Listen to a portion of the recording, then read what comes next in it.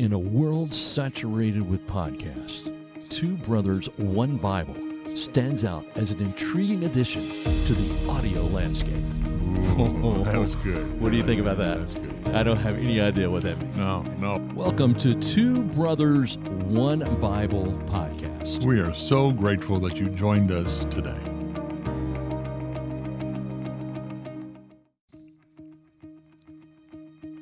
And it's time now for another episode of Two Brothers, One Bible podcast. I'm Robert Wakefield. I'm Peter Searson. And Peter, it's good to see you today. I hope everything's going well. It's going quite well, Robert. How about for you? It's going very well with me as well. And today what we're going to talk about. Okay. We got to set this up properly. All right. Yeah. Okay. So we've recorded this episode once before. We did. Yes. And how did that go? I thought it went fine. Yeah. Except for a few little hiccups. Yeah. And those hiccups were Sudafed related. Yeah. Yeah. Because I was not feeling well that day. Well, you were trying to be preventive, and so you took a little something to, make sure that you could get through the podcast. Right. It was all for the podcast. It was. I was taking one for the team. You did. You could have canceled and said, maybe another day. Right. But you came prepared. Persevered is what I did. Yeah. And so we use. So Peter was explaining the verse that we're going to talk about today, and he was going through it, and I was in a total fog.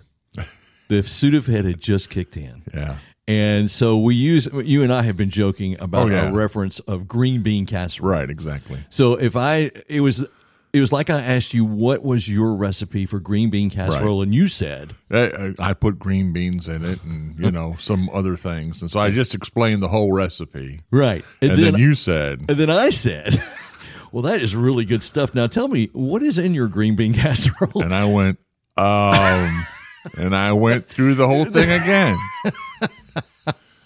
Well, it was just unacceptable. Well, we thought maybe it would work.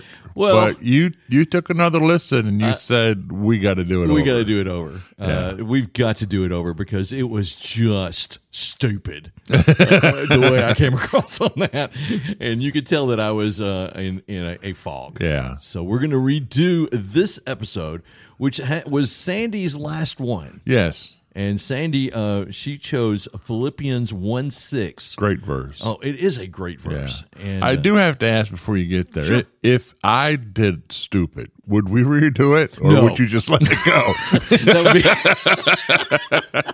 No, it would be played for the world. Yeah. Okay, that's what I thought. Okay. No, if it was real stupid, real stupid, it would have to be really You stupid. gotta agree. Yeah, because me asking you about green beans again when you just explained your green bean, that was dumb. Oh, well, okay. So we're redoing that again, but yeah, I will let you know if it's really stupid. I will redo it. All right, appreciate that. Got my back. I do have your back on that. So Philippians 1:6, your first impressions of this verse? Oh, it's one of those stellar verses. I think it's probably a lot of people go-to verse. May not be a Mount Rushmore, but certainly is a rock-solid verse. Oh, absolutely. And when I read this again, it really, really gave me a lot of comfort. So I've got it right here in the NIV. It says, being confident of this, that he who began a good work in you will carry it on to completion until the day of Christ Jesus. Wow.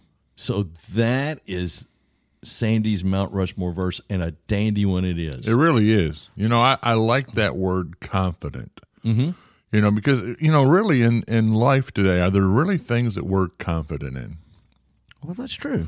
I mean, there's some things that you hope to have confidence in. Yeah, just the daily things. You turn the key on your car. I hope it starts. Right. And even if it's a fairly new car, there's not a lot of things we can take for confidence. Hopefully, relationships. We can be confident in our spouse will love us and be home when we get home, and things like that. But we live in a very precarious world where our confidence often gets shaken, and so Paul's saying you can stand firm on this, and that and so it's like you don't have to worry about, so many. We talked before about how a lot of people, if you said, "Are you going to go to heaven?" and the response is, "Well, I hope so," or "I think so," or "I've been good." Right. And what Paul's saying is, your salvation is not something in your hands, but in the hands of God. Right. And so you can be confident that your salvation is secure in Him, and that He's going to complete it. Mm-hmm. That doesn't mean we don't have a responsibility with it. We do. Right. But that God's going to get it cared for. That confidence, I like the way you've brought that up, because when you're playing a sport and you practice a sport a lot, like basketball. Sure. And you go to the free throw line, and if you're going to be a good free throw shooter, you got to have a little bit of confidence that I know the mechanics of this. Right. I know how I'm going to release the ball. I know the point I'm going to release it. I know how many dribbles I'm going to do before I get up there. Because you always try to do the same thing. Right. Because I was a great basketball player. I could see that. Oh, because of your height. It's my height. Yeah. Yes, I'm 5'12". Oh, yeah. And growing. But it's that confidence that when you practice something over and over and over again, when you walk to that free throw line, the game's on the line. Right. You've got confidence that the things that you've been working on is going to come through. Now, you may miss it or whatever, but in the context of what Jesus and what God has done for us as far as our salvation is concerned, we can walk up to that free throw line and hit it every time. Yeah, right. It really takes the variable out, because even with your illustration, you could be a great free throw thrower. But there's still in the back of your mind, I hope I don't miss it. Right. But with this, Paul's saying there's no insecurity at all. We're not crossing our fingers. It's not a hope so. It's an assurance. It's a confidence that we know our salvation's secure. It goes back to that verse 5 before that. It does. Because of your partnership in the gospel. Yeah. From the first day until now. Right. And then it goes into being confident in this. So, it's a partnership that we have with God that we can be confident in. Yeah. He's not going to let us down now. We're going to let Him down. Which is a good point. And again, He's going to complete it, but we do have a role in this. It's our responsibility to yield, to surrender, to make ourselves available to Him. There's like in any relationship. Can you imagine if you told Trish, "Look, this is how the relationship's going to go. I'm going to see you once a week for about an hour. Okay. I may call you, especially if I need something. But that's the nature of a relationship." She would be married to me right now if I came up with that. But that's what we tell God. Thanks for salvation. I'll see you on Sunday if it's convenient. Right. And if I get up early enough and don't have anything else to do, I'll open my Bible and look at your word. Oh, yeah. That's true. And that's how we say that's the relationship. And we're bold enough and arrogant to say to Him, I hope you're satisfied with that. I never thought of that, but you're exactly right on that. We say, well, we've done what we're supposed to do. I've read my Bible. I've checked that off. I've prayed to you today. Check that off. I've done some good things. Check those off. Yeah. And we'll just use God when we need Him. Yeah. And so that's just not how that works. No, it's a very poor relationship. It would not work in these physical relationships that we have with people. They would say, well, I don't mean anything to you if that's the way you're going to treat me. Exactly. And so the way we treat God is just horrific. And then when you look at what God has done for us, we owe Him so much. Right. And it's not in terms of paying for our salvation, but at least out of gratitude, we should say, man, I want to spend all the time that I can with my Heavenly Father. Oh, yeah. And that's what I hope that this podcast does. Yeah. This podcast is designed to be about 15 to 20 minutes, right. something like that, 15 or so. And it's only to introduce people to the Word and get them to think about that. We hope that, or it's my hope, that as people listen to this podcast, that they'll go to the Word and discover this for themselves. I would love that. I mean, that really is our desire, is because I think we're so guilty of, just that kind of relationship. Mm-hmm. So we'll say, well, I read Philippians 1:6, boom. So I hope that makes you happy, Father, because I read a verse. Right. But I'm hoping, because we talk about a verse for an extended length of time, they're going, man, there's so much in that. I didn't think about that word confident. I didn't think about him completing that. I didn't think about my responsibility in this relationship. Mm-hmm. And I think we're just guilty of coming to the Bible, and we treat it like some kind of Shakespeare play of, especially if you're reading in certain translations, you get hung up on the language. So please get a translation that is comfortable for you to read it, because you should just want to just spend time with it, and don't. It's not a marathon. Oh no!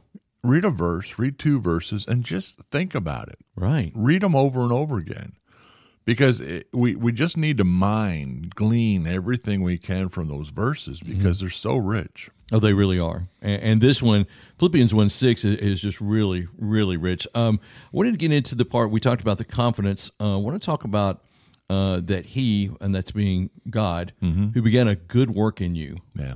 I love that part of the verse, because God does not start something He doesn't finish. No, never has.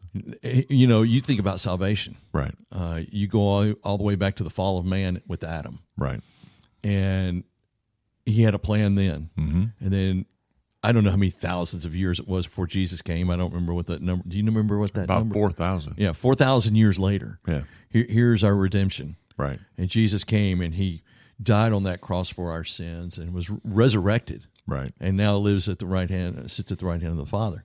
And so then He doesn't leave us here alone, but He sends His Holy Spirit. Absolutely. To live inside of us. Right. To live inside of us.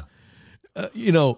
I've never been so thorough in a completion job in my life that took, I just haven't. Right. You try to think if you're going to go out and mow the yard. Right. You may forget to weed eat. Sure. Or you may forget to do this. Sure. Or, whatever. But the job's not complete until you do it all. But God has never failed. If He started something, He completes it. Yeah. And that's the part of that verse that I really do like. Well, and everything God does, He steps back and He proclaims it to be good. That's right. Yeah. That's right. And even those who are diehard perfectionists, if you quizzed them, they would say, well, there's a flaw. Mm-hmm. We probably wouldn't see it, but in their mind, it wasn't quite what they intended it to be. But God cannot say that. Right. Everything that He did, He finished. And everything that He finished well. Very well. Yeah. That's a great point. Just thinking about that is exactly what Jesus said. One of the 7 sayings on the cross is tetelestai. And it said that He did it with a loud voice, and it means it is finished. Right. Yeah. So that was the part of the verse that really jumped out at me. Yeah. It just jumped out that He who began a good work in you will carry it on to completion. Yeah. And so just that verse by itself really gives you a lot of hope, that knowing that God has started something in you. Right. And if He has started something in you in the sanctification process, He's going to see it to the end. Yeah. And that is just fantastic to me. It is. And Paul uses 3 different verb tenses when he talks about salvation. You have been saved, you are being saved, and you will be saved. Okay. And he's not trying to be confusing, but we talked about being justified. You were justified when you said, Lord, I'm a sinner, save me. Mm-hmm. So you're justified, so you have been saved. And then he uses the aorist tense, which I've talked about before, but it means a particular date, like we became a nation in July 4th, 1776. Right. And we continue to be a nation. And so I was saved at such and such a date. I can't remember when it is. It's in my old childhood Bible, but I was saved on such and such a date. Right. And then I continue to be saved, sanctification, becoming more and more like Christ. But as hard as I work, I won't get there, but it doesn't mean I don't keep trying. Right. But then I will be saved. I've been glorified. And so when we get to see Him face to face, we will become that completed image of just being like Jesus, which is being talked about here in Philippians 1:6. You know, the completion until the day of Christ Jesus. Lord, come quickly. Yeah. You know, because that is going to be such a powerful day. Just to see Jesus.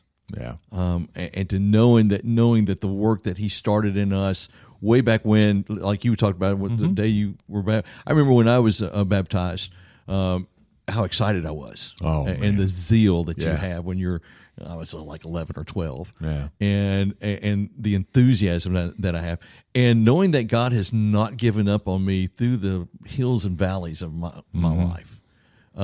He's working through me for completion of his good work. Yeah. You know, I take it a step further, Robert. I get to do a lot of funerals for precious saints who go, you know, and some of those saints, they're bedridden. You know, they can't breathe. They've got asthma or, you know, pneumonia, and their feet are crippled. And man, not only are they experiencing heaven, but they've got vim and vigor that they have never had in a long, long time. Yeah. Maybe never in their life. Right. You know, and now they can run and dance and leap and express the joy that they have in their salvation. That's so cool. It really is. Yeah. I had a friend who had ALS. And that's just a devastating disease to watch it happen. But I was talking to him, and he was a child of God, and I was talking to him one day, and he said, you know what, it's just going to be great for me to get up out of this wheelchair and run into his arms.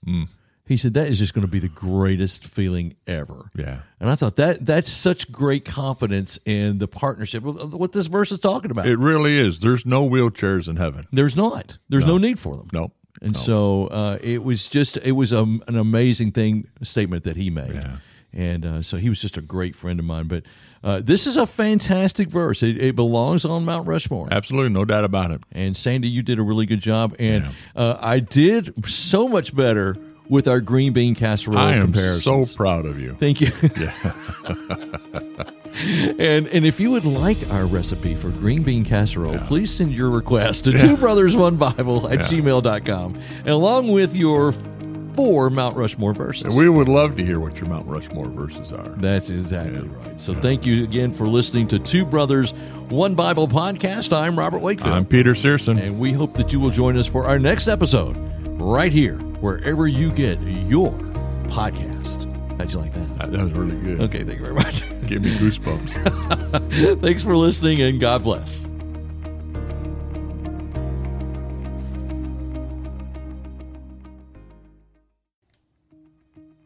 Thank you for listening to Two Brothers, One Bible podcast. We want to encourage you to subscribe wherever you get your podcast, and be sure and tell a friend.